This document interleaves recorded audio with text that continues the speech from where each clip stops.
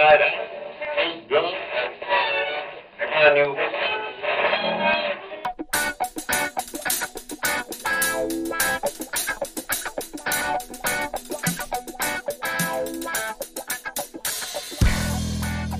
Well, hello and good morning and good afternoon and good evening, everybody. You're listening to the Drunken UX Podcast. This is episode number 43, and we're going to be demystifying all of those weird and confusing words that surround everything related to hosting tonight. We brought a special guest on with us to help us with that. I'm really excited to share all of that stuff with you. But first and foremost, I need to make sure I remind you all that I am your host, Michael Feenan. I'm your other host, Aaron Hill. How you doing, Michael? I'm doing all right. I'm almost through my first glass of scotch already, so I'm getting a good quick start this evening. And I'm going to have to with what we're going to start off talking about, so I think that's only fair at that point. Folks, if you want to check us out, be sure to dig in over at Twitter or Facebook at /DrunkenUX or on Instagram at /DrunkenUXPodcast. If you're really interested in us, you can come and talk to us on Slack. Just hit us at drunkenux.com/Slack, and you can get right in there. It's like an instant invite. It lets you in. I don't check anybody at the door. Probably should card them, though, right? You carded me. I did card you, and I'm on the show. Well, you've got this little kid goatee, so I'm not entirely convinced you're of age yet. Oh, I keep hoping it's one so day. sad. It's the only facial hair I can grow. That's scary, but okay. I know. Well, you grow enough for the both of us. I do, so, yeah. It's my brand. What can I say? What do you got in your nice frosty glass there, sir? I got a gin and tonic, Tanqueray specifically. Tanqueray. I've got some gin in my bar. I think it's Bombay, the blue bottle. Is that Bombay? Bombay's good. Mm-hmm. I hate gin. Do you mix it with tonic? I try to mix it with nothing because I hate it. I'm drinking Oban tonight. I picked up a fresh bottle of that and cracked it open. It's pretty much my go-to. It's a Highland Scotch. It's beautiful. It's like the perfect middle of the road Scotch. You can drink it in the evening. You can drink it with a meal. You can drink it for dessert. It doesn't matter. It's just good all the time. Drink it with breakfast. I mean, yeah, but I don't admit to that. I saw Jeff had something in his bottle there. I do. So I was drinking water, but I felt like I should join you, and so I grabbed a little bit of Captain Morgan Private Stock that was on my desk already. So a little bit of bottle of that, and don't have a glass up here because I was drinking bottled water, so it's just getting tipped up. So Aaron, yeah, you heard the news. Yeah. I didn't until today. Before this show. Wow.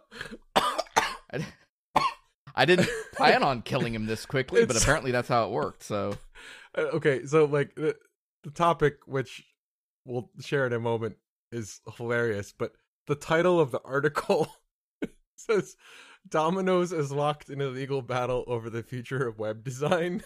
Well, if their vision of the future of web design is anything like their pizzas, I think we might be in a little bit of trouble. But hey, go them.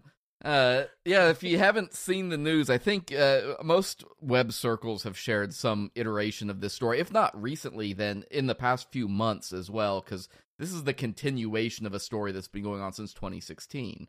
As happens, Domino's being a big brand, they got sued by a blind user who couldn't order pizza through their website or through their app. And they sued them under the ADA, saying, "You're a place of public accommodation, and I'm public, and you aren't accommodating me." And Domino's, originally, the case was not thrown out isn't the right word, but like they didn't do the case, basically, whatever that word is. The back in January, the Ninth Circuit, I think, took up the case and said, "Oh yeah, no, Domino's, you are a place of public accommodation. Just because your website isn't a physical location, it's still accommodating the public as a business with a brick and mortar presence. So you need to apply those same basic standards," and said you have to make your site compliant. And Domino's said, "Yeah, but we hate people and we don't want them to give us money. So we're going to fight this, and they want the Supreme Court to now decide if the ADA applies to websites. Whoa. So there's a lot to unpack there. It's it's a fight that's been going on for a while, right? Like we've seen variations on this lawsuit for years now. Have the previous judgments just been settlements? So a good example, Amazon got hit with this. 2018, there was a class action against Amazon for not accommodating blind people for purchases, and that lawsuit never saw the light of day because it was settled. Right. I think we discussed a couple of those in our accessibility episode, right? Yeah, I'm sure we probably did. And Amazon's also got an interesting case because originally Amazon would have had the argument that because they don't have a physical location, that the public accommodation standard doesn't apply to them. But now that they own places like Whole Foods, right, it kind of actually changes the dynamic in a very strange way. The law of unintended consequences. So I've got to read from this is an article at Fast Company. There are several others, The Verge and a couple others had carried it as well. It says, websites and mobile apps do not become public accommodations simply by virtue of providing access to the goods and services of a brick-and-mortar enterprise, the pizza chain argues. The ADA does not demand full accessibility for each and every means of accessing the goods or services a public accommodation provides to the public. What they're effectively saying is, yeah, the website's not accessible. He could pick up a phone, though. That's the underlying argument that they're making there, that yeah, we make our brick and mortars accessible. The websites aren't, and they don't have to be because we have taken steps to make it available elsewhere. What they're saying then is that the accommodations are that telephones exist and that this person presumably has the ability to make phone calls. Right. And it's a very, this is an argument that has been made the world over. If you go, and I caution you, if you go to any non-tech website and look up this story, don't read the comments. You will absolutely lose faith in humanity because in general, don't read the comments. The comments are always just kind of gross and make you feel ugly. That is an argument, though, that you hear a lot. That, well, and I've made that argument, and I'm as guilty of that as anybody, of saying, I've tried to take something as far as we could in one area. We have other means until such time as we can catch something else up. Usually, though, I've made that argument in cases where, I was the only web person on a site that was 100,000 pages. And so it's it really was a case of, I can't get to that stuff unless somebody lets me hire more people or whatever. So there was a legitimate argument to say we have other means. Domino's does not have that excuse as far as so this article, or I don't remember if it was this one or another one, but the basic consensus was that it was going to cost Domino's $38,000 to make their site accessible. They throw away $38,000. Oh, Domino's could light $38,000 on fire and take a shit on it, and nobody would miss it. I'm pretty sure they have to throw away that much pizza a night. Exactly. I guarantee you they throw away way more pizza than that. Make it accessible. Yeah. This area, because it's one of those things, and people say, well, Domino's retains lawyers, so because people are like, well, isn't it going to cost them more? And they say Domino's retains lawyers for this stuff. Yeah, they do. Those aren't constitutional lawyers. Those aren't lawyers that go before the Supreme Court. They're going to have to hire those lawyers to do all that, and they're going to definitely cost more than $38,000. And it's a weird argument because it's that kind of argument that they're basically saying, this is a bad example because, of course, the ADA does apply, but if I'm going to build a 3-story building, I'm not going to put an elevator in it. I shouldn't have to because, I'll carry somebody upstairs if they need it. That's a real asshole way of putting it. No, but that's the argument. There's a phone. Anything you need to do from their phone? Who calls anymore? I order pizza on my phone, but it's on an app. I don't call. If there's a place that doesn't have a website or an app, I just don't order pizza from them. I know that feeling. Are there mobile only specials? Are you missing out on any offerings if you don't use the mobile app? Absolutely. McDonald's does it. Yeah. I know Pizza Hut used to. I don't know if they still do, but Now, a lot of them did that originally, especially to get people to use the mobile apps. Like, I've noticed Sure. McDonald's specials aren't nearly as good as they used to be. Not that I use McDonald's a lot. I don't ever eat at McDonald's. What are you talking about? I'm a healthy guy. I work out like every other day. Come on, man. What? Don't accuse me of this. This is not a fair... I'm going to talk about web development. Welcome to our other co-host, Michael Phoenix. The weird argument that Domino made too, and this is the one where I'm just like, yeah, these guys literally don't have a clue what they're trying to do. Is they made a comment about how the moving target compliance standards make it difficult to make an accessible website at their scale. To which I just want to make sure everybody knows, WCAG 2.0 came out in 2008, 11 years ago. WCAG 2.0 was released, and granted, WCAG 2.0 is not. It's not a panacea. It does not solve all of our problems, and it definitely has fallen behind.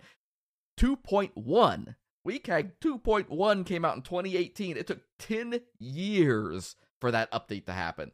So I don't know what they are talking about when they say these standards move too quickly. Yeah, the web moves quickly. Yes, it does, but the standards don't. I don't know what to make of that. I think they need to hire some people who do literally anything with IT. I want to frame some good out of this, because maybe there is some weird good guy approach that Domino's is taking. Maybe at the end of the day, they're saying, you know what? No, we're going to fix all this stuff. It's going to take us some time. We're going to spend the $38,000. We still want the lawsuit to go forward, because underneath it, the question is a valid question that they are saying, which is that the ADA does not clearly apply to websites. And in a legal sense, it's questionable, only because the courts have ruled it both ways. And so what they're saying is, hey, we need the Supreme Court to say whether or not the ADA applies to websites. It's something. There's no shareholder sitting there going, here, let's go through this lengthy court battle and spend a ton of money on it just so we can help people with accessibility issues. Like, that's not happening. No one goes to the Supreme Court with the intention to lose. Yeah. I'm sorry, I tried. I want to give them the benefit of the doubt. I do think, though, that I think it is a good fight, because they're going to lose. I mean, they're going to lose. If they don't, if they don't lose, I hope they do. You hope they do? I said I hope they lose. Oh, but yeah. Like, I don't know for certain that they will. I don't know. Things are weird right now. And it does underline, again, this idea that we are behind. Yeah. Congress needs to step up. Supreme Court needs to step up. We need to update our rule set. Everything hinges on this definition under Title III of public accommodations, places of public accommodations, and what that constitutes. Because there's a list, and it's a finite list, and it gets interpreted by the courts to either mean your physical place or a place in an abstract sense, like a website. A website is a place. But even in that sense, the ADA is very vague on what accounts for, quote unquote, reasonable accommodations under the law. And so even though we can absolutely sit here and say, just make your damn site accessible, Section 508 gives you, the basic outline how the federal government does it. That's all you have to do. AA standard WCAG. It's easy. Do it. Spend your money. Do the work. You're fine. They can do it or not do it. But I think we do need to catch up our infrastructure as a whole at the same time, because we need to remove some of that ambiguity. Just to what do I pose know? This, what if they win? Ooh. Like, what if the Supreme Court rules that the ADA doesn't apply? I think you will see a move to update the ADA. Okay. That would be a good consequence, I suppose. I think that, and that's why I say, like, there is good to come out of this. I think even not even tongue in cheek. Like, there's good to come out of it, because it will motivate a large group of people who, maybe Domino's won't care, but it will motivate a group of people to go to Congress people and say, accessibility generally gets good support Mm-hmm. across the board. And this is one of those areas where, and we've said this on this show many times, accessibility isn't hard. Good accessibility is just good web design. As someone who is going through ADA retrofitting tickets at my job right now, it's very challenging. I'm enjoying it a lot. There's a lot of stuff that I'm learning. It's really cool, and I'm excited about it. But there's a lot to learn. Yeah, there's a ton, right? There's a ton to learn. But the thing is, though, is that like, I've talked to various accessibility people, and the thing is that most people don't care necessarily if it's initially not accessible. It's more so that you try. You know what I mean? Like, it's never going to be perfect, but at least say, hey, there's a problem here. Okay, let's try to fix it. Right. Have a plan. You know, when somebody raises the question, if you can say, yeah, we know about this stuff, here's how we're approaching it, and understand, you know, these are problems that existed for 5 years, and it's going to cost us time, money, etc., but we're committed to it, that's enough to make a lot of people happy. I think the only wrong answer is like, yeah, no, fuck you. We're gonna go to the Supreme Court over this. That is like the wrong answer. That is the ultimate wrong answer to that question. Oh, I just got lightheaded from laughing. Good. Catch your breath. You probably heard another voice chiming in there. So I want to introduce you guys all the way from our eastern coast of Virginia, although Virginia isn't all on the coast. I don't know which part you're from, actually. But we have Jeff Matson coming to us. Jeff's been working in as a hosting and education evangelist since 2012. He currently does community management for North Stack and is one of their leads for education and documentation at Pagely. He's a super smart guy that's going to help walk us through all things hosting related. Everybody, say hello to Jeff Matson. Hi, Jeff. I was first. Thank you, class. So the exact location of where I am is in Chesapeake, Virginia, which is right next to Virginia Beach. Which, so that is on the coast. So you are right on the coast. We're about I'd say is Virginia Beach like aptly named, or is it an ironic name? No, it's a beach. It's a big beach too. I think it's one of the largest public beaches out there. I think it's one of the longest. It's a nice beach. It's a nice like family place. It's not, your typical party area that you may see at, vacation beach spots and everything. We just got a few hotels. Actually, there is it was just the Something in the Water Festival over here, which was the big Pharrell Williams thing. They had like all kinds of people coming to the beach, a shark? No, it's called something. Yeah, no, music. I guess music is the something in the water. But it was like this huge concert on the beach, just massive music festival thing. It went really well, so hopefully they'll do it again. And then Virginia Beach will be more of a place. Nice. How far are you from Asheville? Asheville is, let's see, I have actually friends in Asheville. I think it takes them maybe 2-3 hours. Okay. I think. A little. I'm not entirely sure. It's not too far. Like we're like 3 hours from Raleigh. Because Asheville's like right by Tennessee. I'd have to look. We might be a little longer than that. It's pretty close to the border between North and South Carolina. I know. I asked because I've got that's my home office is in Asheville, so that's where all the people who I answer to sit. So I was just out there last year. We got to be a lot farther than that. I'll have to ask my friend how far she drives, because they drive with like a bunch of kids and stuff for like a weekend. How far are you from DC? DC is about 3 hours. Okay. I was just give or take a little bit, depending on how fast you drive. Last week. Very fast. Cool.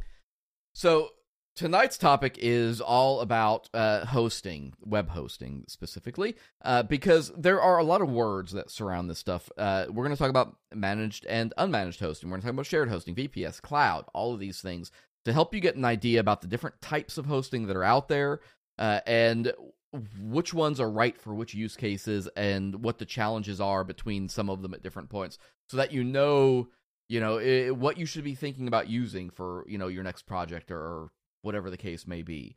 Because that can be challenging at times. There's a lot of variation. There's a lot of overlap in some cases. So we wanted to kind of like break it down and help establish sort of what goes into that decision-making process. So I thought Jeff would be a good kind of addition to this. He's you've been embedded in the hosting world for, 7 years now? Yeah, a little bit.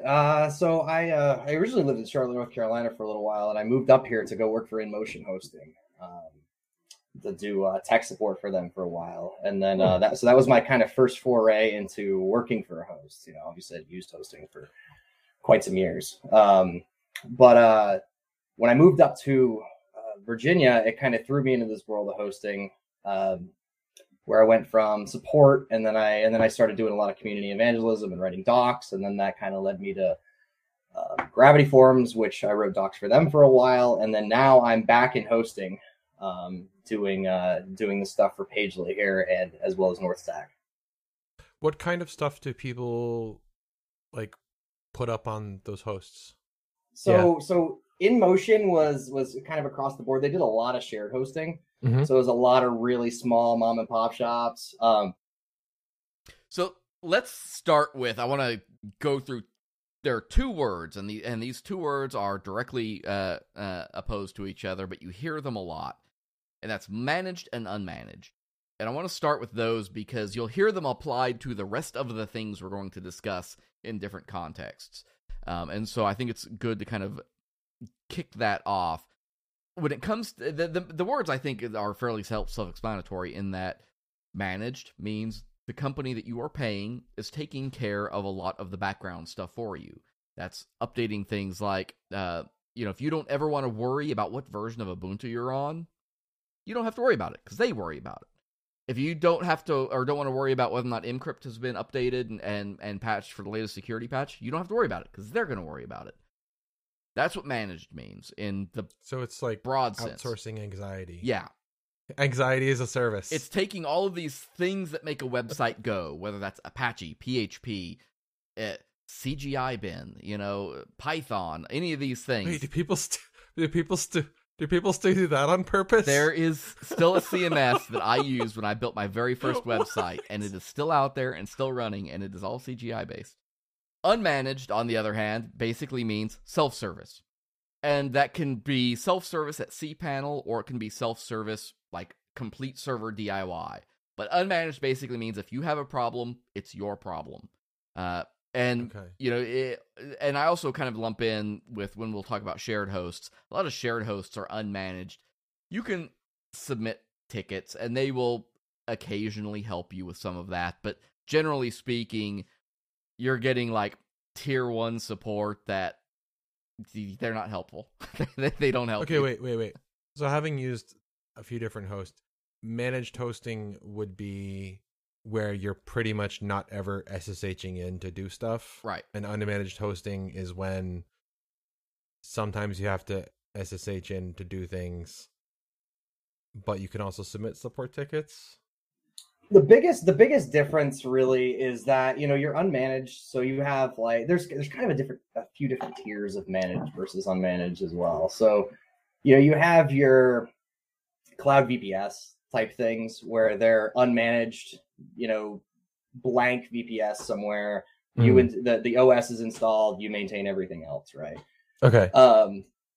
That's traditionally usually what's looked at unmanaged. Obviously, shared hosting can kind of a little fall into that since a lot of times, they're managing the server, right? They're making sure it's up and they're making sure, usually a poor job anyways of doing it. Right. Shared hosting. But, they're at least managing, your basic stuff, but they're not going to touch your app. They don't care. They're not going to make, custom configurations for you. You have to install WordPress yourself. Right. Or not even that. Like you just you need caching, or you need for example, a custom cache key or something where you don't want this specific thing cached. Whereas managed is more so doing those things. It's that concierge type stuff. Okay. It's more of the I have WordPress and these are my own unique challenges. So for example, what we do at Pagely is we do cater directly to enterprise stuff. Okay. So when you say, hey, I want to deploy a WordPress site, we go, all right, well, how does it run? What does it do? What kind of stuff are you doing? Do you need custom stuff? Do we need to create these custom cache keys for you? Do we need to make some custom deployment for you? We will make all that stuff and tune your and help you tune your app. So it's like tune our servers, like DevOps as a service, kind of. Right. So that's the kind of the difference, right? Are they telling you there's a problem with your site, or are you telling them? It's a very sort of white glove approach, right? Oh. Like that idea of having that person who is there to cater to you and and take care of all of the things. Okay. I think I get it. So that's at a high level, and there are, of course, like you said, Jeff, there are variations kind of on those approaches.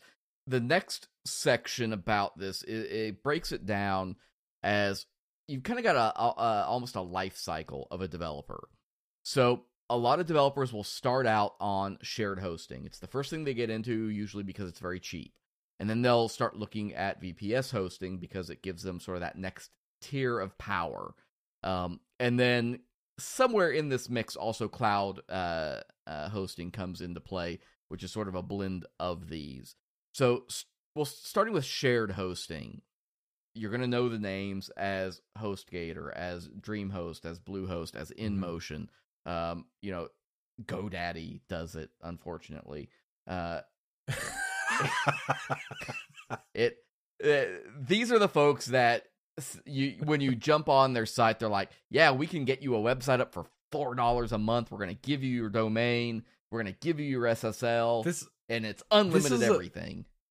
The thing, okay, so I don't really use shared hosting anymore. I used to use DreamHost, but the thing that I like about shared hosting, it's a very nostalgic thing, but this is like kind of a real throwback to hosting back in like the 90s and early 2000s, where you have like your account is a user on a Linux, Unix server somewhere, and then you have like control over your home directory, and then that's basically it. Like whatever other inroads they give you.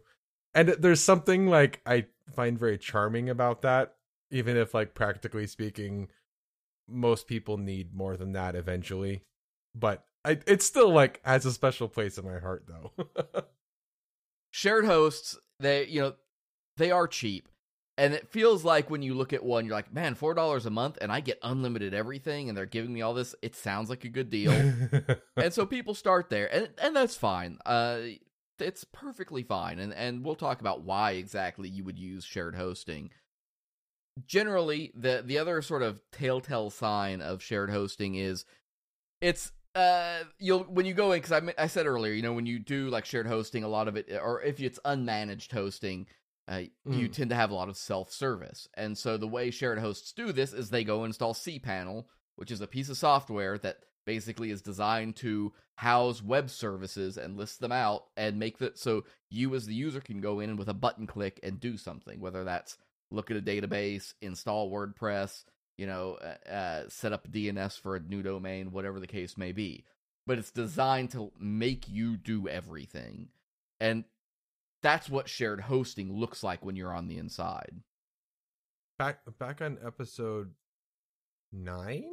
This is way back. The Love at First Sight one where we were talking about our first websites. That's the kind of hosting we were using back then, right? Would be like shared hosting. Yeah. I started out, I don't even remember the name of the company now. First company I went with, $1.99 a month. I got 10 megs.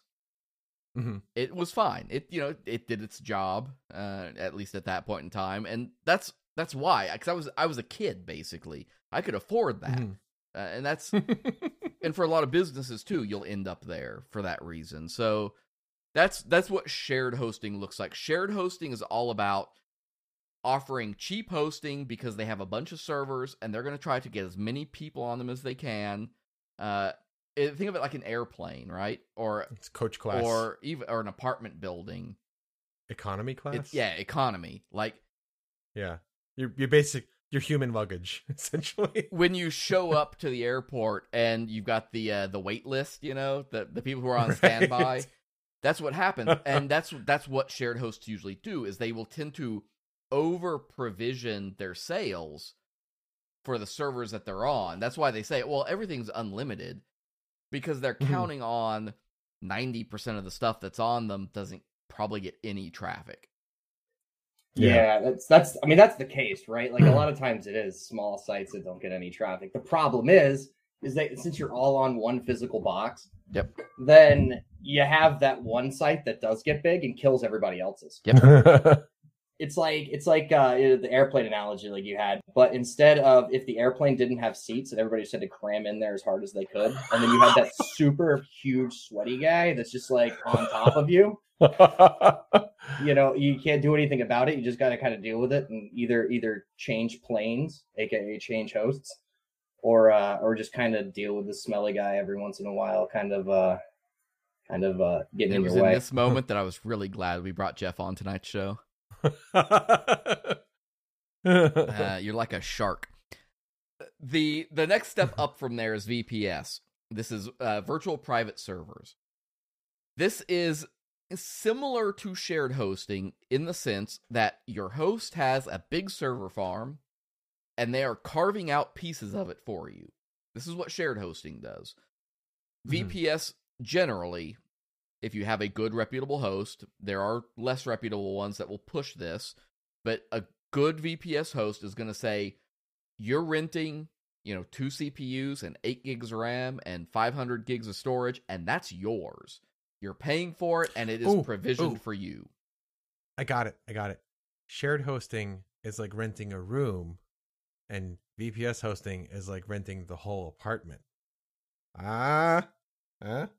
There is, I shit you not, there is part of Michael. the InMotion hosting training that explains what is shared hosting, for like billing people that have never don't know anything about hosting typically. Yeah. They're like, what is shared hosting? And they're like, well, shared hosting is like having a room in a place.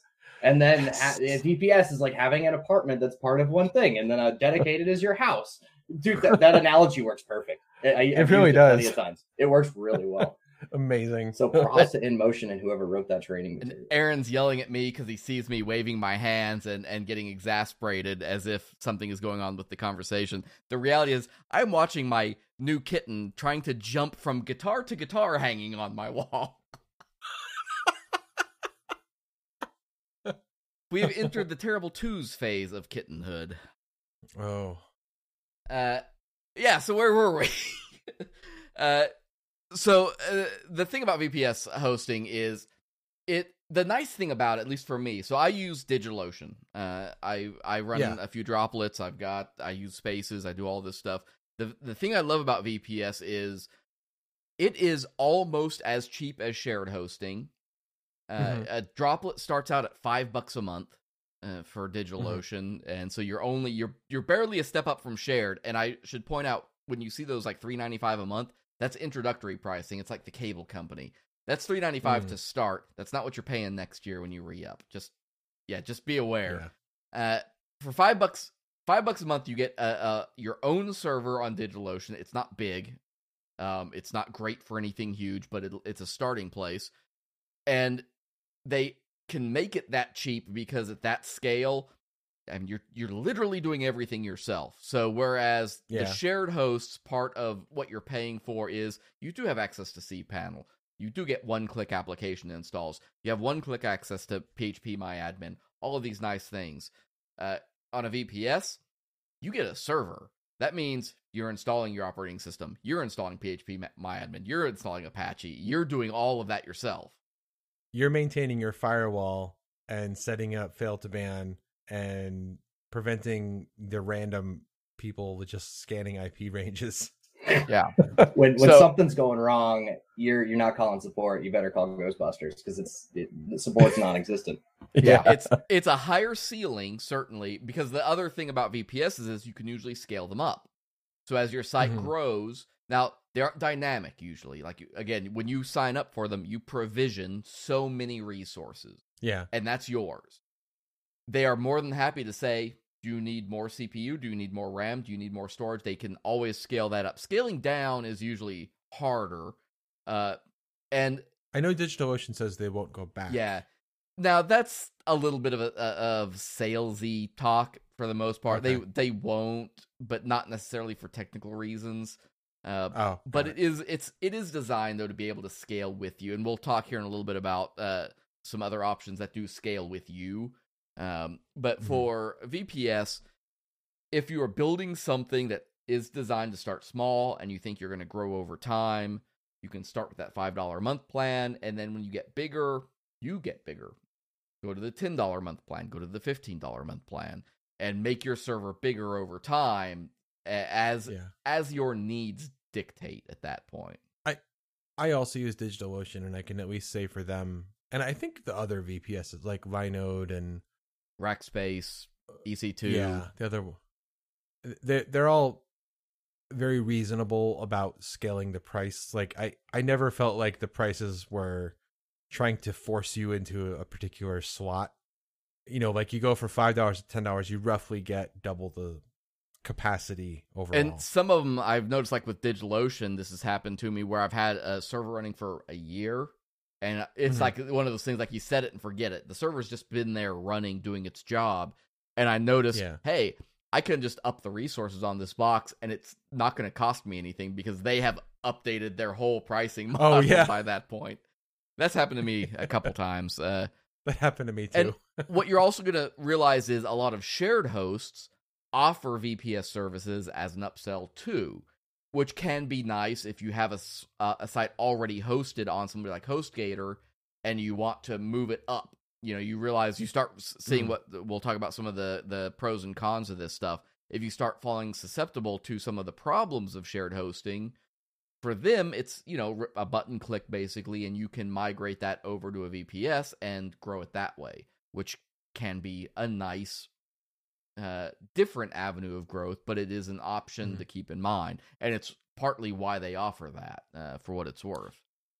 I know that we said that the cost basis is very similar, and it may seem like, you know, like, oh well, if I start at $3.95 or even $5.95 a month with shared hosting, I should just like graduate into VPS, but the cost like gradates upwards, but the required skills is more like an exponential curve.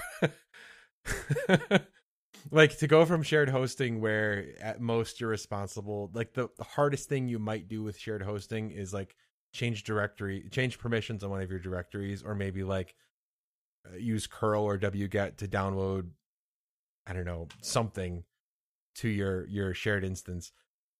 When it gets to VPS, like shit gets real fast.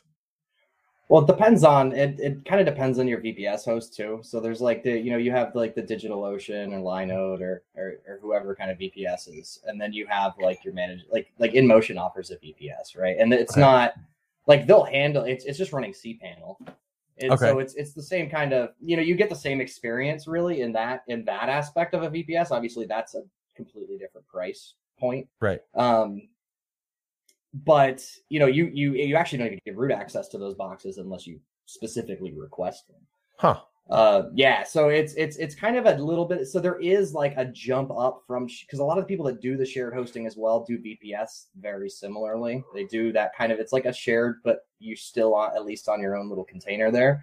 But of course, if you need root access or need to do something custom, and you go, oh well, I need to do something here, they're like, all right, well, you have root access. Sign this paper that says if you break something, it's you. So there's a very difference. Obviously, there's a huge knowledge increase on the unmanaged kind of cloud VPS stuff. But that's for a certain kind of people, right? Like I run those kind of boxes too, and the reason for that is because I need like a private GitLab instance real quick, or I need like this other little microservice or something like that, and I just chuck it on a box and call it a day. They definitely give you enough rope to hang yourself with. Oh, that's a very good metaphor. Everybody's doing great with their metaphors this evening. I compliment all of you. And I presume, Jeff, too, is that partly also what you handle a lot of in terms of documentation and education and things like that? Is that what's in your wheelhouse there as far as helping people learn how to do these things and how to figure out what tools to use for different applications? Yeah, so the way that we do managed hosting in an essence of you get a VPS, but we fully manage it for you. Basically, so we say, here's a WordPress installation, do whatever you want. Now you still get SSH access if you want SSH.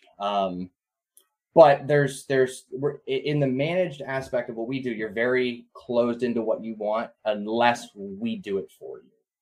So if you want this custom crazy stuff, most of the time, no problem. We'll do it. We'll just do it for you. we just won't necessarily allow you to do it because we want to make sure that your site stays as stable as possible, that we can maintain every single package that's on there, all those sorts of things. We want to make sure that if your stuff goes down, that, you know, it's absolutely our fault, not yours. and I don't, it's a very rare case that, you know, something does go down, but if it does, you know, we want to make sure that, you know, at that point, it wasn't something because of something that was running on the box, or, you know, it wasn't something that we can completely control. So there's a one in between state, and I won't dig real deep into this, but there's what they call cloud hosting. And I don't love this term, especially in the world of VPS hosting, because to me, what we used to call VPS hosting was cloud hosting. That was kind of the way it was viewed. Yeah, I'm not sure what this is. Cloud hosting is sort of this weird hybrid between shared and VPS, in that you generally end up with the benefits of VPS as far as having some scalability and power with regard to access to tools and resources. You can go up and down as your needs require occasionally. The one that I go to, and I'm going back, I'm digging into my history here, so if they don't do this anymore, I apologize, but I used to host some sites with Media Temple. And the way Media Temple, they had this service called Grid, and what you did was you bought into the Grid, and you paid for GPUs, which was sort of this abstract idea of how much power you were getting with this system. It's like Heroku Dynos. Yeah, a little bit. Got it. So this would be like cloud hosting would be like Heroku or Elastic Beanstalk or any of those things where you technically have hosting, but it's like you have to go through a very specific and proprietary pipeline to deploy your things, and there's like maybe like weird incantations and restrictions to how you can interface with it. Yeah, I don't love the phrasing or the model, because I think it does it gets into a weird gray area, and I think I would rather advise people to either say use shared hosting or use a VPS. Those are very black and white and fairly clear. Cloud hosting gets weird because the feature sets can be very different between hosts. Yeah. Your access can be different. It's almost like that stuff was kind of a precursor to serverless almost. Like, obviously we'll go into serverless in a minute, but it's like, you know, you have a certain amount of resources, but it's still like you're paying for, it's a very specific amount of power behind with VPS, you pay for 8 gigs of RAM and, you know, 2 CPUs and all of this. With cloud, because they abstract all that away and they say, well, like with Media Temple's case, GPU was a calculation of how much server time you utilized over a certain, you know, factor, how much RAM you were using, all of this. So it made it very hard to know, like, where you were going. Now, it is a weird kind of metered approach. Like, you are, in some cases, paying for a metered approach to it, which can be very beneficial at low scale. At high scale, it can not be great, to say the least. I know some sites that use either Heroku or Elastic Beanstalk, and it's really nice when you don't want to have to worry so much about DevOps and like that. I guess that would be like really real DevOps as a service, because you're not even you're barely even touching any of the deployment pipeline stuff, and a lot of times they'll do the like continuous integration or continuous deployment for you. It has its nice features. Like I can definitely see the benefits of using it, and I like how it scales easily, but also like it's a weird commoditization of like the GPU things. Yeah. Or GPUs or dynos or whatever Amazon calls them. Whereas VPS, you are buying resources. This is it. Yeah. This is what you get.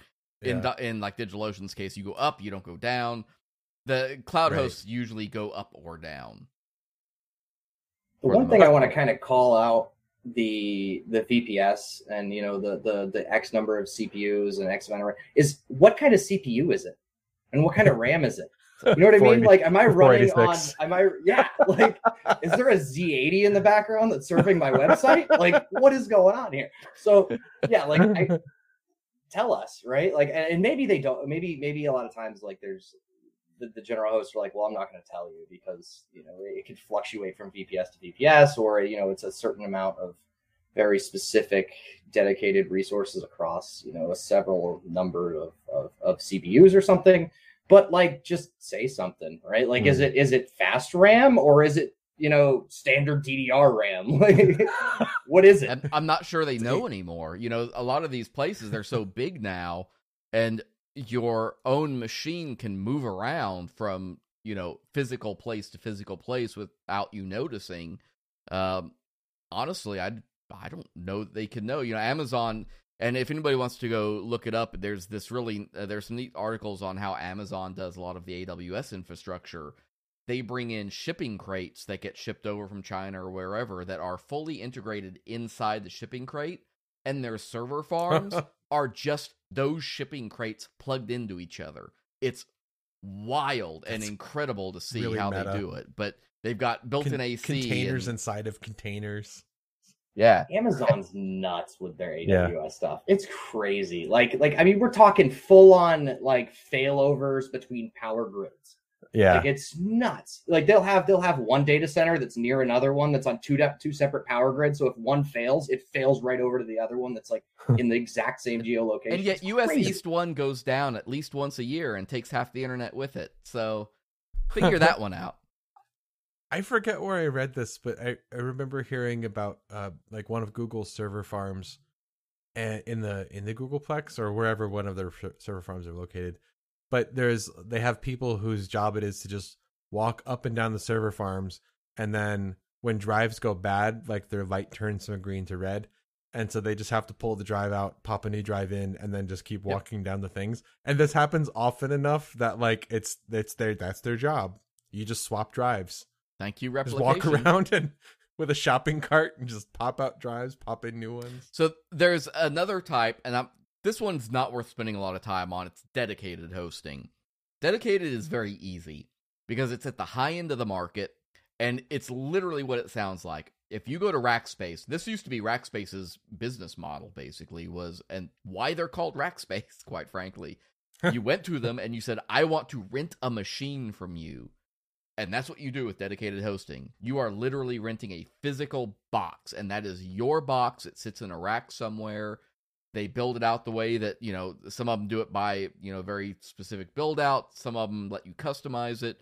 But you are getting a dedicated machine that is all yours and is taken care of. It's in the area of also, and we don't talk about this in the episode, but co-location is kind of similar, except that with co-location, it is technically your hardware in their location.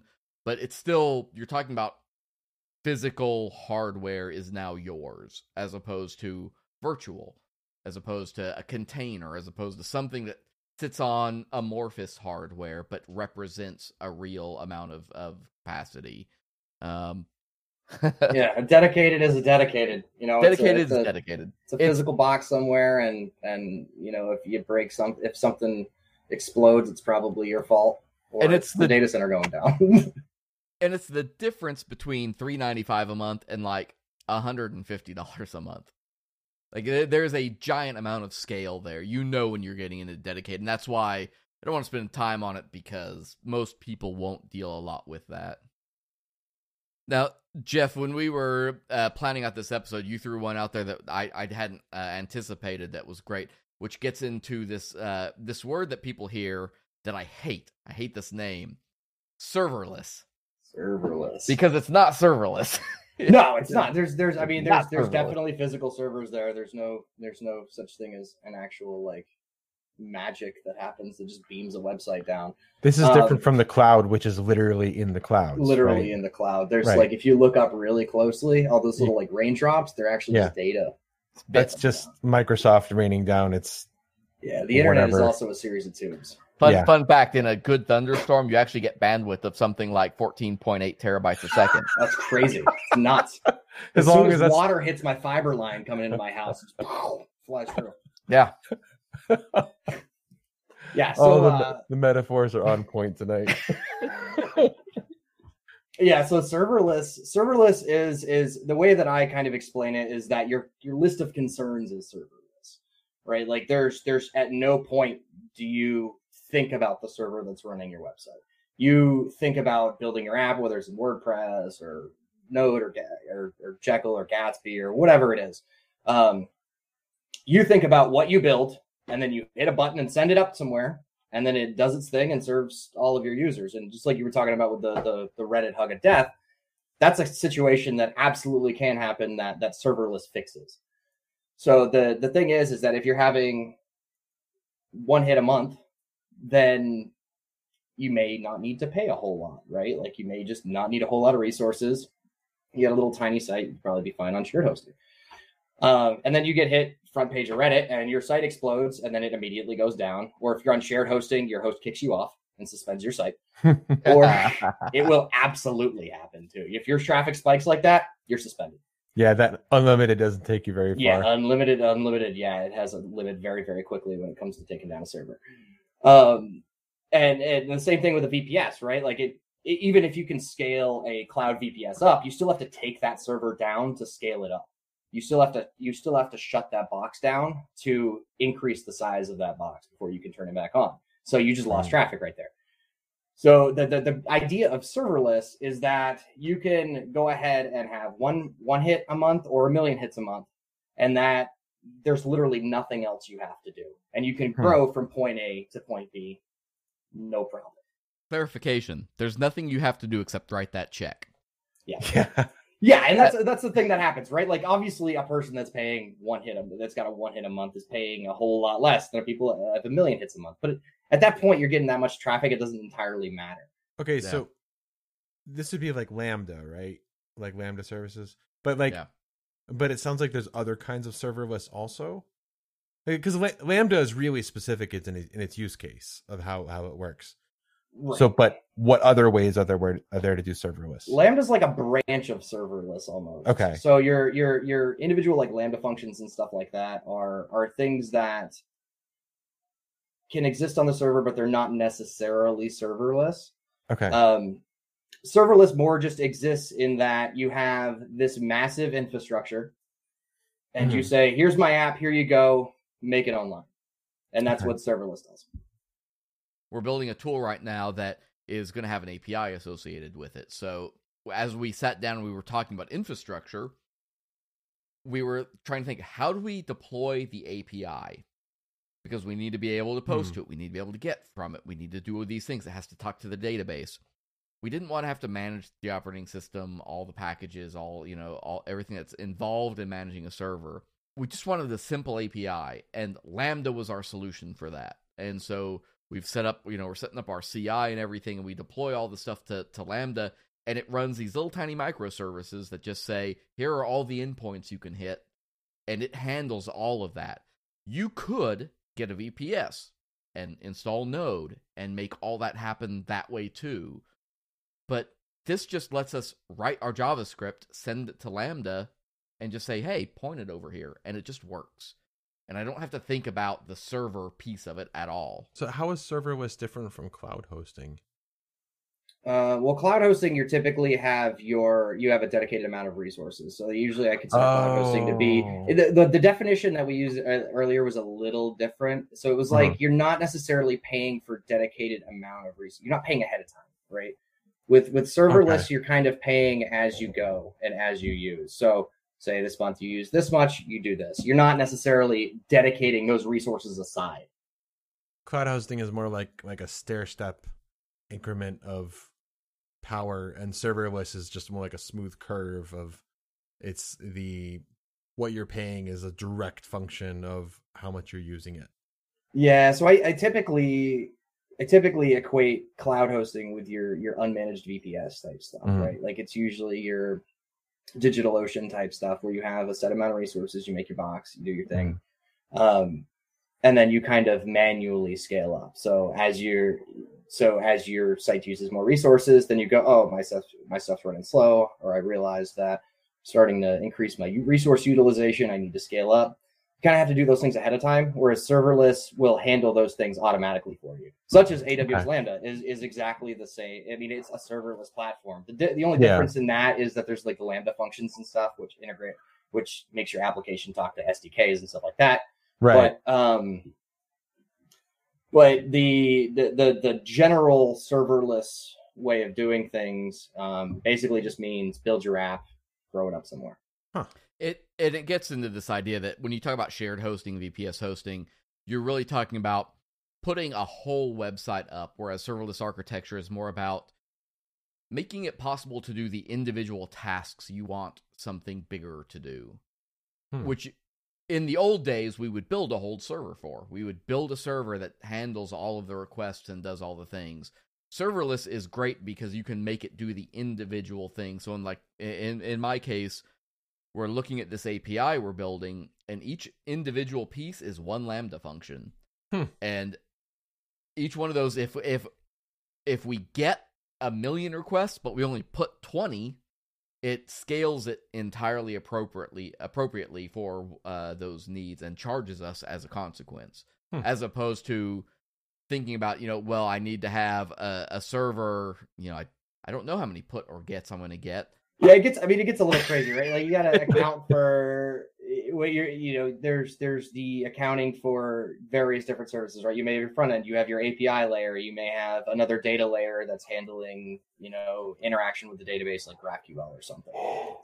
You have a bunch of different pieces, and that is absolutely a great way to. It's one of the best ways to build it, is because if your API consumes too many requests and explodes, your front end's already got everything cached, and so people hitting the site can already get their static content or whatever you need. Serverless is where you go when you get to that really next level of saying, I need to build something that does a quantifiable number of certain actions, but I don't know what those will be.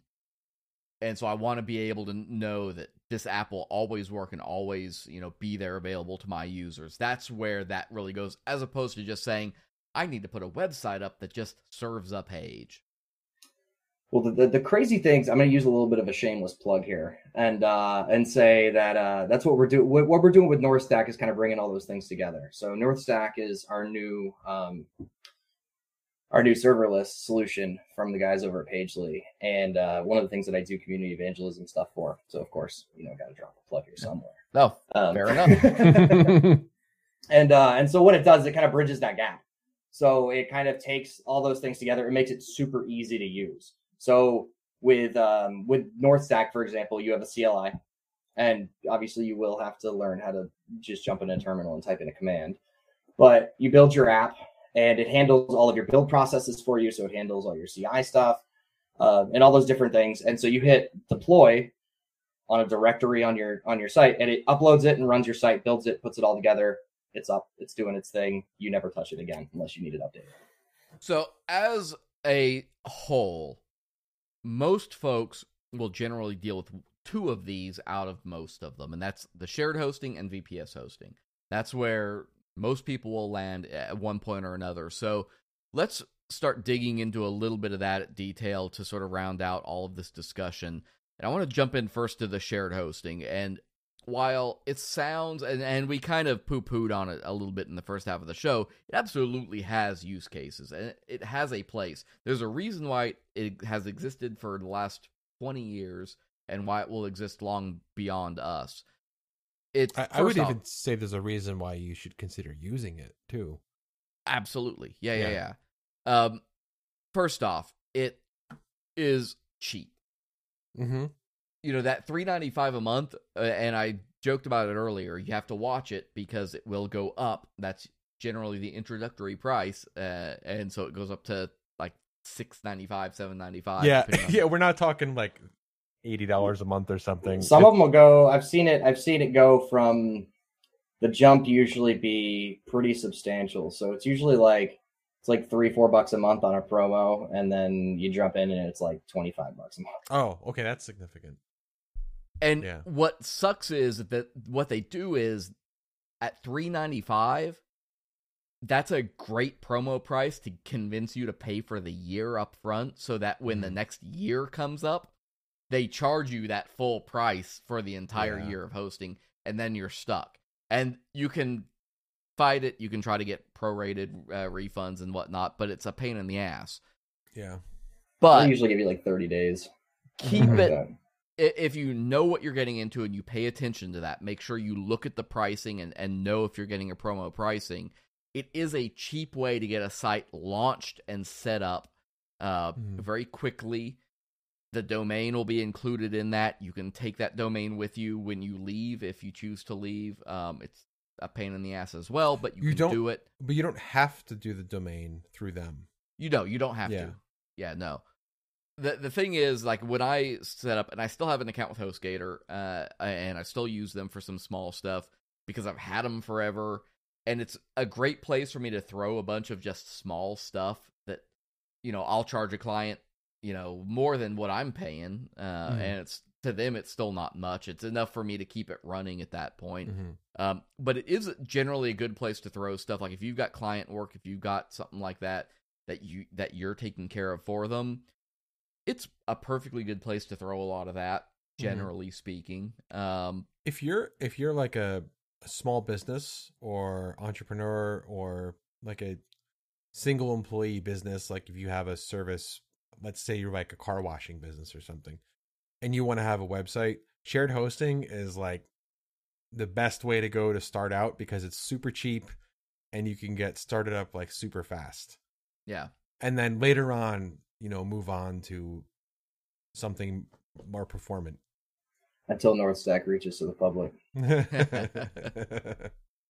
It, generally speaking, like shared hosts have its problems, but they are a good starting place usually, and it's just a matter of paying attention. And as long as you do a Google search, type in best hosts for 2019, best shared hosts for 2019. Somebody's written an article. Go look it up and pick somebody that has a decent record. Pick somebody that's been around for a while. I have no problem recommending, DreamHost, Bluehost, HostGator. These folks have been in the field for years. They generally have good reviews. They don't try to like beat you up on the upsells too hard, so they're worthwhile. Con number one, your stuff gets mashed together in a very strange way that I would never recommend anybody ever like that's not how you run websites. If you use a shared hosting thing like one of the companies we mentioned, like see it as like this is what I'm doing to bootstrap my site and get it up and get it going, and not as like this is where my site's going to live forever, because I can pretty much guarantee that if your business or your site is successful, you're going to need to move on to something else. The other side of shared hosting is a lot of shared hosts will market themselves as managed, but that's not true by any normal sense of that phrase. Like they are only managed in the sense that they manage their own hardware and server infrastructure, but not necessarily to your benefit. Like they only throw stuff up in cPanel and then you are in charge from that point forward. And I'd said earlier, like, you can put in a ticket if your site goes down, but you may or may not get actual service in some cases. Yeah, so I did the tier 1 support thing for a little while back when I worked at Emotion for shared hosting, and I did shared VPS and dedicated, but that is the thing. It's like I'm having this issue and I need to cache this a little differently, or I need to access a database a little differently, or I need to put this custom piece in here. And yeah, it's like, no. here's your default web server, and here's your default PHP version. Although sometimes now you can change PHP versions and stuff at least, but they're like, here's this and here's that, and here's exactly how everything's set up. Here's a folder, put whatever you want in it, but other than that, you're on your own. The next part of shared hosting that you need to watch out for is, depending on, again, and all of these, like some of these cons very much depend on who your host is, but a problem I've ran into is backups are very limited. They will back up based on nodes or entities, and they will say, well, yeah, we back up your account up to, say, 100,000 entities, which sounds like a lot, unless you're running a caching plugin and have 3 sites, stored there, in which case you're 3 times over that limit between all of the little fragments, because that's backing up everything. That includes all of your email folders that you may have stored with them, all of the additional images, and when you upload something to WordPress, upload one image and it renders 3 thumbnails at different sizes.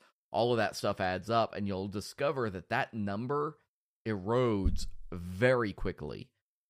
So I just wouldn't even consider having backups. Just back it up, find a different solution. Just don't do your own. Yes, like even if they're handling backups for you, because a lot of times too, especially with the shared hosts, they're going to back up one version, right? It's going to back up, that backup rolls every 24 hours. And so say you realize that you have an issue like 2 hours after a backup runs, you're stored to 2 hours ago. That's not going to help your problem. So yeah, usually the backups roll. I always, even if you have the greatest backup system in the world, keep a local copy somewhere. Yeah. I think if you run WordPress, there's like backup plugins or something, right? You can just like every once a month, just like run that, download the file, even if you have no idea what to do with it. Like having the file at least means you can pay someone to make it work for you. There are benefits, and this entirely depends on the user's ability and things. But a lot of times you want to put your stuff on version control and stuff like that to, of course, make sure that you can roll back to any revision that you need. And that serves as your backup. Obviously, keep a local backup. Keep backups everywhere. Stick a flash drive in a cave. Do whatever you got to do to make sure that you have a backup that doesn't get touched. Get a caveman to guard it. Yeah, exactly. Yeah, I bet cavemen are cheap. They don't cost very much. They basically just work for meat, and they don't even know what to do with your flash drives. They can't run off your data either. This is getting weird. Our metaphors, man. I like read it. My Twitter before you came on there. You put me on here. The next thing to keep out for that we talked about already a little bit is unlimited isn't unlimited. That's a lie. Like, yeah, that's one of those things, and I use that phrase carefully because I don't know how they can even really get away with it, except that, how many times have we looked at cell phones and internet service plans and all this where they say, oh, you have unlimited stuff, but no. It's actually a big negative, because what happens is that they say unlimited, but there's an asterisk next to it, and it links to their terms of service. There are 14 asterisks next to it. And if you use more resources than they deem allowable, which can be any they're not going to tell you. It's going to be entirely an arbitrary number. It is 100% arbitrary. If you start using too much of whatever, disk space or bandwidth or just generally CPU or anything like that, they will suspend your site.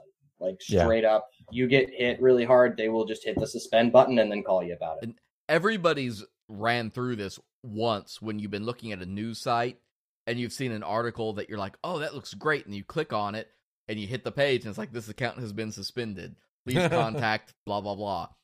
I think that if you say unlimited, it should mean unlimited without limits.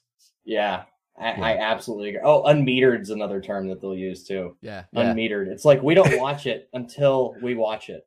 Well, that's the way that it usually works with the unlimited stuff anyways, right? Like what happens is a server spikes and then they go, all right, what caused the spike? Oh, it was this site. They just got listed front page on Reddit or whatever. And then they go suspend. Mm-hmm. Server stable again. Yay. And then they just put out fires. It's nothing against them. It's the business model, but it's technically not metering because they're looking at meters. They're looking at logs. Yeah. They're looking at the meters when something goes wrong, and that's about it. It's like rock scotch. It's technically alcohol. That's exactly what I was thinking. I was right there with you. But is a good point, because one of the things with any kind of shared host is anytime speed or performance are needs of whatever you're building, shared hosting is not a good way to go, because they aren't built for speed or performance. They're built for packing as many people onto a server as they can get away with.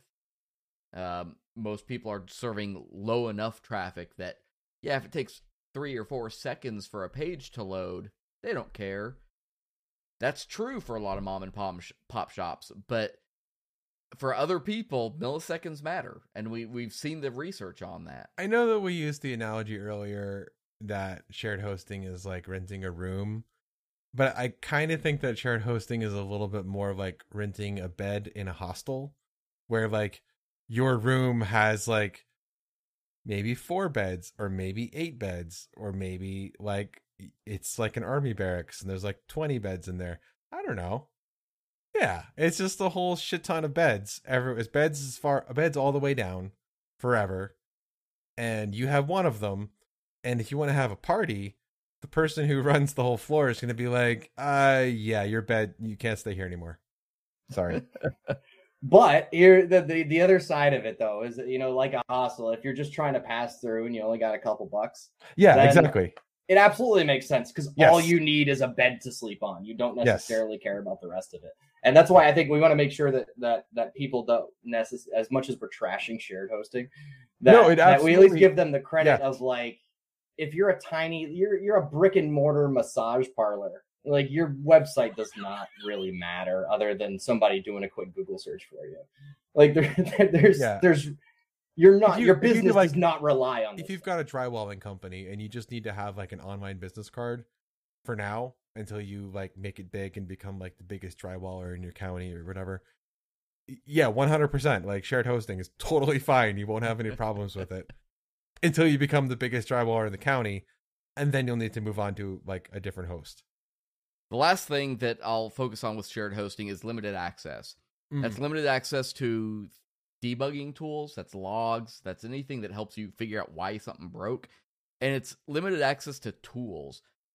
Shared hosts love throwing WordPress up or Drupal up or something simple and PHP and not at all weird and interesting. Ask them to host a Ruby app, ask them to host a Python tool. Man, good luck. I can speak from personal experience. I have attempted to install a Rails app on 2 different shared hosting instances. It's technically possible, just like rocks is technically alcohol, but oh my god, it's a fucking nightmare. It's technically possible to haul an arcade machine with a like a 92 Civic, but you don't want to stick it on your roof. Right. Yes. I see 2 very distinct risks. One is that when one user is compromised, it potentially compromises every site on that server. And I say that as somebody who suffered from it with a website. Same. Somebody was hosting a website on our shared hosting. Their site kept getting compromised, and we kept getting notifications from our host. Hey, by the way, check out whatever on your site. Look at this stuff. And I spent months cleaning up time after time after time because somebody else kept screwing up, and it was giving a user access to our files. If someone picks the lock to your giant hostel room, you are jailed pretty well with kind of like modern stuff, right? Like, you got like KJFS, and actually I think KJFS got deprecated or something. But like, a lot of the cPanel stuff runs Cloud Linux, which will at least allow you to isolate between, you know, shared user accounts. But who knows, right? Like, maybe there's a privilege escalation exploit in the wild, and the site's it got 0-dayed and there's no patch for it. Boom, everybody gets hit. And the reality is, if you're paying under $5 a month for hosting, you don't know. It is the bargain basement hosting, and you have to be ready to not know what you're getting in those cases. The other side of it is badly optimized scripts. If somebody uploads something to their website that is written badly, and not even that on purpose, like it could be a plugin or something that they just don't know, but it starts chewing up resources on the server, that impacts you because you're all sharing those resources. And so if their script pegs 98% of the CPU, and there are 50 websites shared on that, 49 of them get 2% of the CPU to share until somebody shuts it down. So that's all of the pros, the cons, the risks of looking at shared hosting. So let's do the same thing for VPS hosting. First and foremost, when you think about VPS hosting, you can get it managed or unmanaged, which is really nice. If you want to do everything, you can do that. If you want to find somebody who will handle all the stuff but just load your app on it, that's also a thing that you can do. And so it's just a matter of knowing what it is you're after, and there is somebody out there willing to do that model for you. The real thing about it is it's a lot of affordable power, though. You get into, you think about EC2, you think about DigitalOcean, you think about Linode. Any of these folks that offer good, high-quality VPS, it's relatively affordable for the amount of stuff you get out of it. Whereas shared hosting, you're fighting with your neighbor for the scraps of meat. VPS is guaranteeing you a certain amount of infrastructure that you can use and utilize, and that gives you a lot of overhead if you're actually trying to build, a real website or a real tool at that point.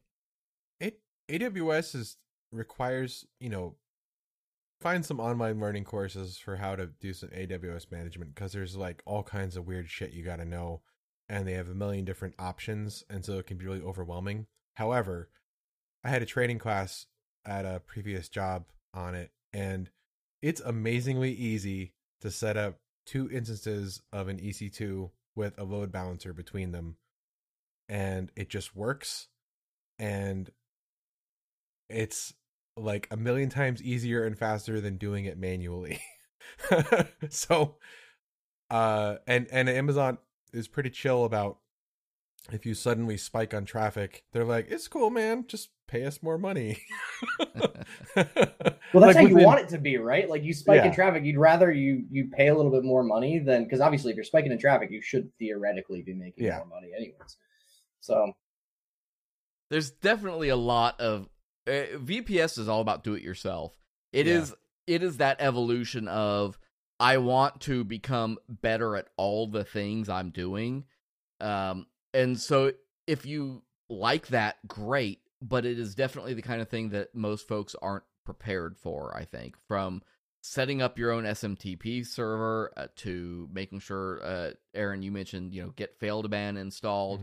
Know how to set up things like sudo and all of these things so that you're not logging in as root.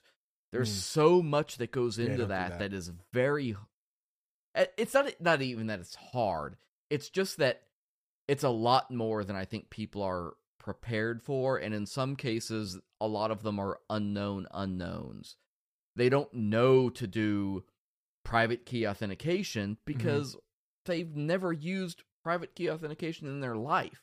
So it's just not a thing they're familiar with. And we would advocate for that if that's what you're going to do, but the learning curve there, and there aren't, I think, great resources in terms of how you make that move and how you figure it out. DigitalOcean does have a really decent knowledge base, but you still have to know the known unknowns. Yes, you have to know the questions to ask to make use of it. That's what I was looking for. Yeah, DigitalOcean's got some of the best docs out. Their docs are really good. Really good. And as somebody who writes docs all day, I can absolutely tell you they're really good. Their docs are good, even if you aren't a DigitalOcean customer. Yes, I will agree with that too. I will say, I think that if you're going to do VPS with like a DigitalOcean or Linode or one of those services, it's kind of, those are kind of like the journeyman level, whereas like shared hosting is like the apprentice level. You want to have someone who can mentor you through this, like have a more experienced web developer or sysadmin or someone who knows Linux really well, because you're going to have questions, and it can be really great when you get stuck in a bind, like, oh shit, like a bunch of China IPs are like hammering my server. What the fuck do I do? Yeah. Having that expert on hand is going to like save you a lot of headaches. Even if you're pretty competent already. I think that it's wise to have like find someone who can mentor you. That's I guess that's what I'm saying. Yeah. Well, even if you, the other thing, even if you know what to do, if all those IPs are hitting your server, do you actually know that they're hitting there? That's the other question too, right? Yeah. Can you maintain that server? You Right. can set it up. Anybody, I mean, it's anybody can follow a dock and deploy a lamp stack. But and security brings us to the risks, really, which is one of the things that I keep trying to tell people is you are not as good at security as you think you are. Yeah. I mean, there's no two ways about this. That figuring out, you may be the greatest web developer in the world. You are not a server admin. You are not a DevOps person. And you can learn those skills, I have no doubt. But most folks go into that very unprepared for what that actually means. We're not as good at security as we think we are. If you're a web developer, you aren't committed full-time to DevOps, and somebody who is going to be better than you. Yeah, and you have to decide if that is worth the trade-off, if that's the route you want to go for hosting. We talked about this a bit on episode 12 with Chris Weekman. Wakeman. I love that guy. That's one of my closest friends, weirdly enough. Oh, badass. Yeah, really close friend of mine. Small world. Yep. Oh shit. Well, I mean, there's no sites unhackable. So like the trick is you want to get your site difficult enough that you're like above that threshold of being an easy target so that they go elsewhere, because there are plenty of easy targets out there. Yeah, you want to just prevent yourself from the blanket attack, because a lot of times these attacks come in and they're just let me try this same vulnerability against everything I can find. And most of the time you're fine. Most of the time these are not complex things. You can get around them, no problem. And regardless of if it's WordPress, if it's a memory leak, if it's an attack, if you run into a problem, you are completely on your own from a support standpoint. If you're doing pure VPS type hosting, you have been granted access to a server, and that is your server. And unless you are paying a lot of extra money for support, that problem is yours. And if you break your server... Congratulations. Good for you. I hope you have backups. Go for it. Yes, you have to do your own backups too, by the way. Yeah, do your own backups. Do all the things. And that's true. There's no better advice than always back up your own stuff. Don't trust the host. Don't trust your managed server. Don't trust your VPS. Trust yourself to back up your own stuff. I can absolutely tell our customers, no problem, that our backups are always there, no problem. But I still tell them, back up your own stuff. Yeah. So the last area, and I didn't actually list this earlier, but I want to talk about things like managed application resources. And I'm going to bring up the phrase managed WordPress because you see this a lot. Managed WordPress is a niche that you will see. And you see it with others. You'll see it with Drupal. Acquia does it with Drupal. There are certainly other platforms as well where you're getting sort of this hybrid solution where folks are giving you managed services that are higher end, that are application specific, and give you access to both a lot of resources you wouldn't normally use and ability that you don't maybe have on your own. And I'm going to say I'm really glad to have Jeff on tonight because of this exactly. So whether you're looking at WP Engine, whether you're looking at Pantheon, whether you're looking at Pagely, these are all folks who have basically made their mark as saying, we are going to set up a server infrastructure that is designed to host your website in the tool that you want to host it in. And we're going to do it better than anybody else you can go out there. You're not going to go to HostGator. You're not going to go to DigitalOcean.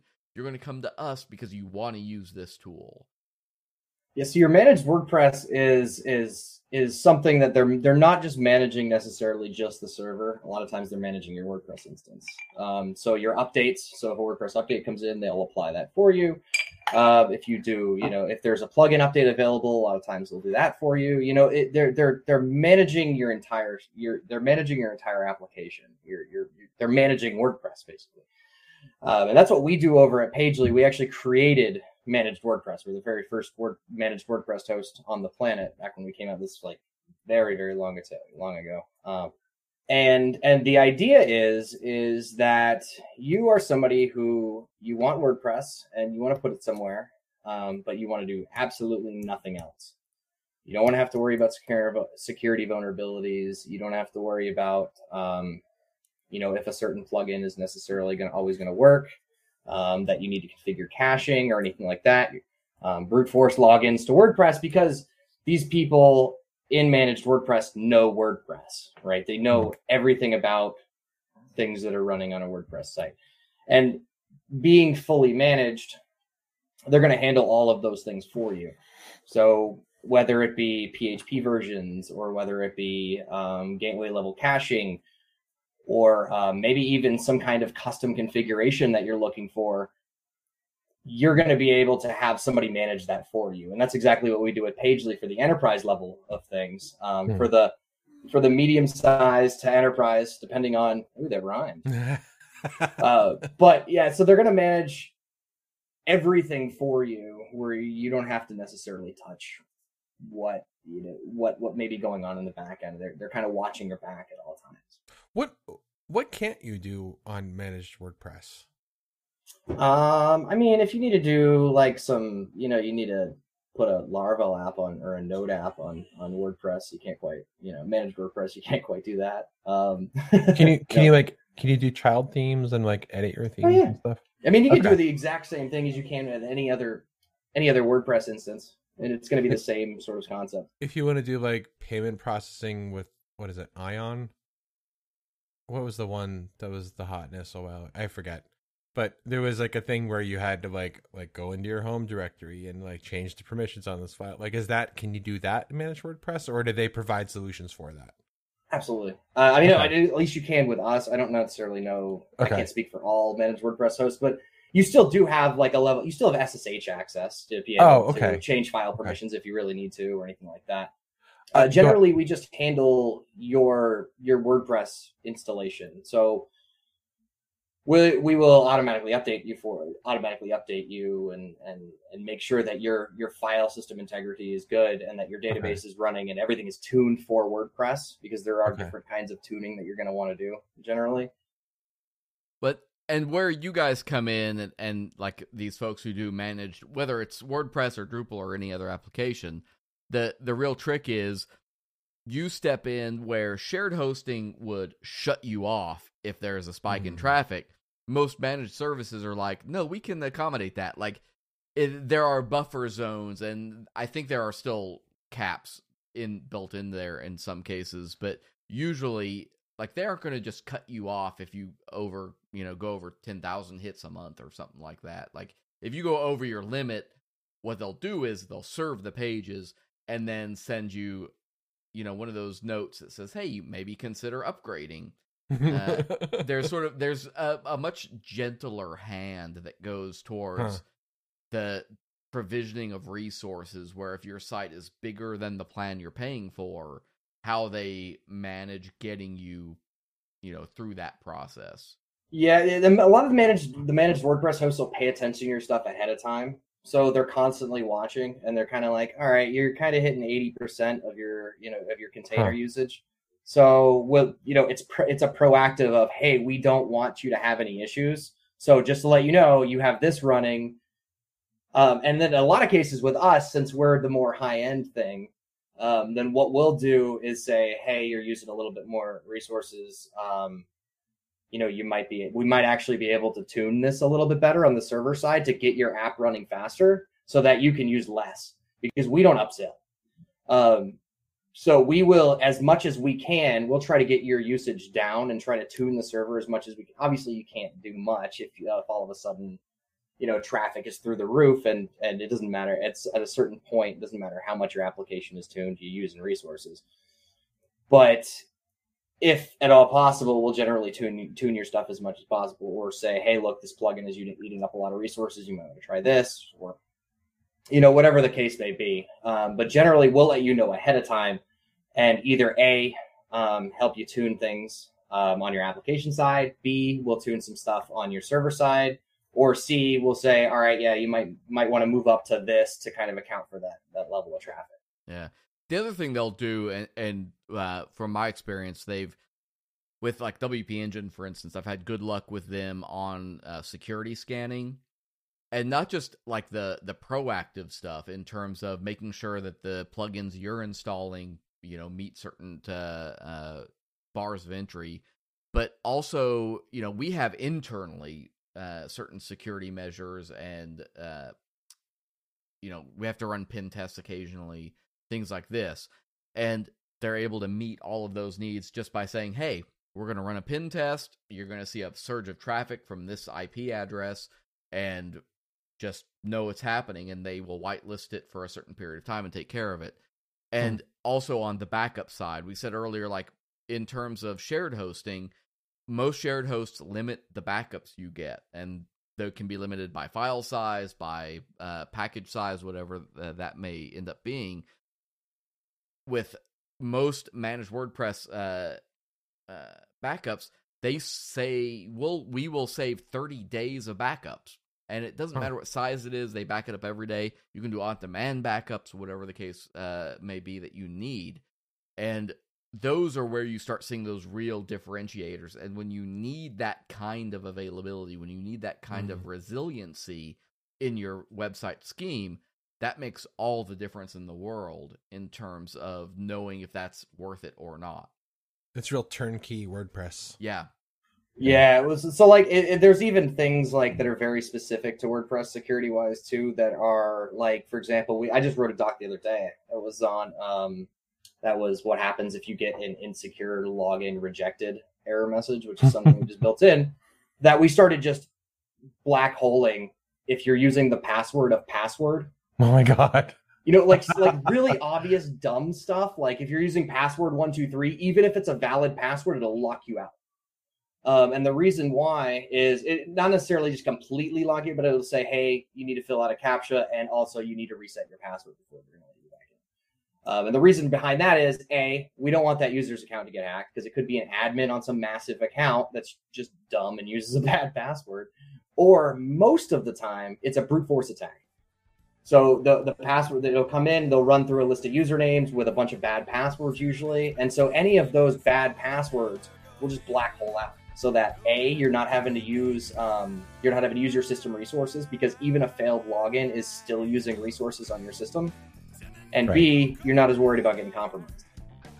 So I hope that was useful. I hope we helped folks understand the difference between all of these different things. I know there are different use cases, and the best thing I can offer everybody is, if you're still confused or you want some feedback or anything, send us a tweet. Let us know if you have a question, and we're happy to answer that.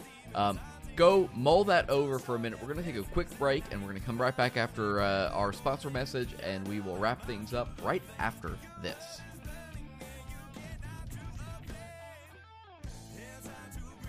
The Drunken UX podcast is brought to you by our friends at NewCloud. NewCloud is an industry-leading interactive map provider who has been building location-based solutions for organizations for a decade. Are you trying to find a simple solution to provide your users with an interactive map of your school, city, or business? Well, NewCloud's interactive map platform gives you the power to make and edit a custom interactive map in just minutes. They have a team of professional cartographers who specialize in map illustrations of many different styles and are ready to design an artistic rendering to fit your exact needs. One map serves all of your users' devices with responsive maps that are designed to scale and blend in seamlessly with your existing website.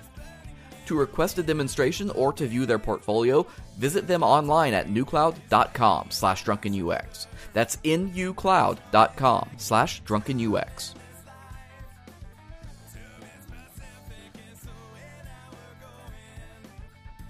Jeff, man, thanks for sitting down with us. I know that it's getting late in terms of Virginia time, because in Kansas, we don't believe in clocks. We don't believe in electricity most of the time, as it turns out. So take a second. You've got the microphone. Tell us where you're at, where we can find you, and if you've got anything going on that you want folks to know about. And what's in the water? What's in the water? Oh, there's something in the water. We don't Something know. in the water. Something. Just something. Lots of creatures. So you can find me on Twitter at @TheJeffMatson. I'm usually also behind the North Stack Twitter account. If you poke around there, sometimes I'll respond to you there. Other times it may just be somebody else. You can also find me at jeffmatson.net, the site that I do not ever update. We all have that website. Oh yeah. People come to me, fill out my form every once in a while. Whether or not, I think it probably still says I work for Gravity.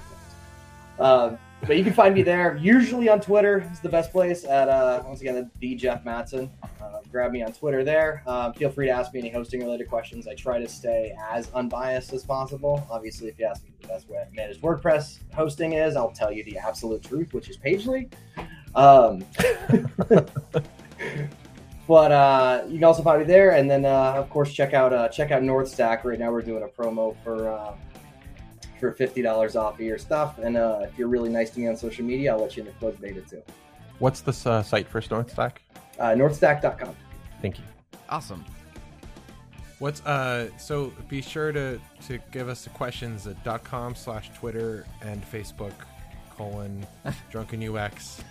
Is that? Are you sure that's the right address? I said what I said. Okay, making sure.